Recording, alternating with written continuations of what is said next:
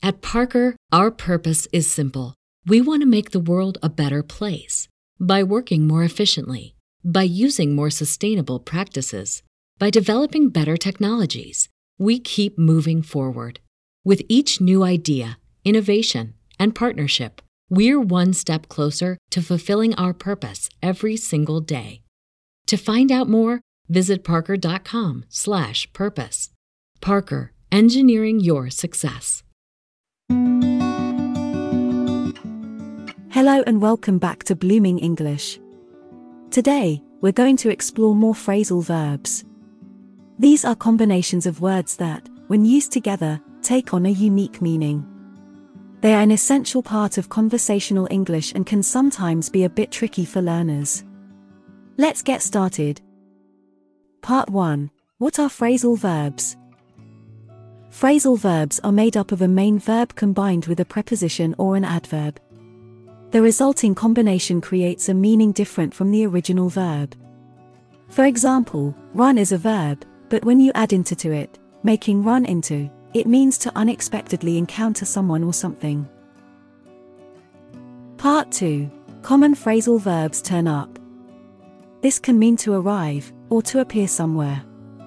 Example 1. I waited for an hour, but he didn't turn up. Example 2. I was cleaning my room and turned up some old photos. Example 3. The volume is too low, can you turn it up?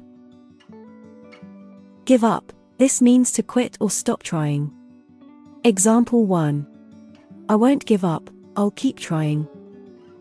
Example 2. He gave up smoking last year. Example 3. After searching for hours, I gave up looking for my lost keys. Take off.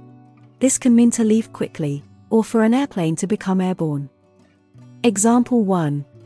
She took off before I could say goodbye. Example 2. The plane will take off in 10 minutes. Example 3. He took off his jacket as it was getting warm. Look after. This means to take care of someone or something. Example 1. Can you look after my cat while I'm on vacation?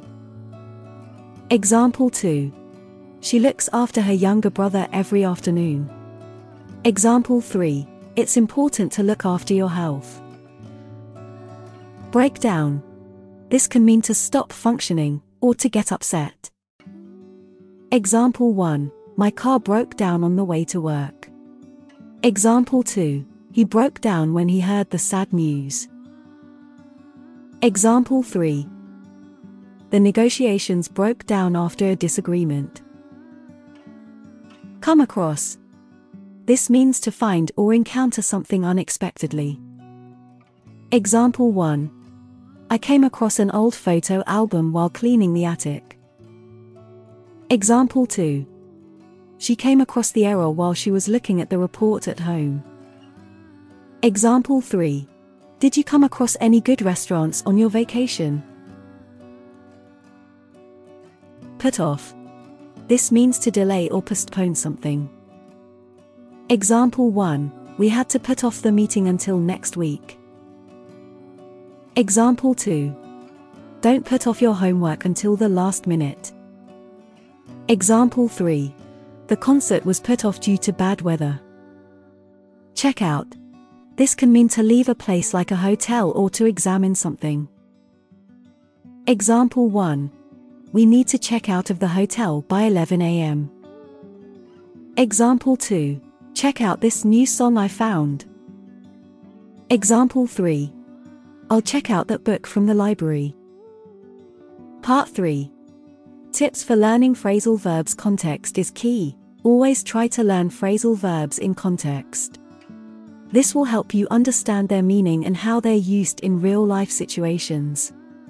Practice with examples. The more you use phrasal verbs in sentences, the more comfortable you'll become with them. Group them. Try grouping phrasal verbs by topics, such as travel, work, or emotions. This can make them easier to remember. Part 4. Here's a challenge for all of you. Try to use at least 3 new phrasal verbs in your conversations this week. It's a great way to practice and make them a natural part of your vocabulary. And that wraps up our episode on phrasal verbs.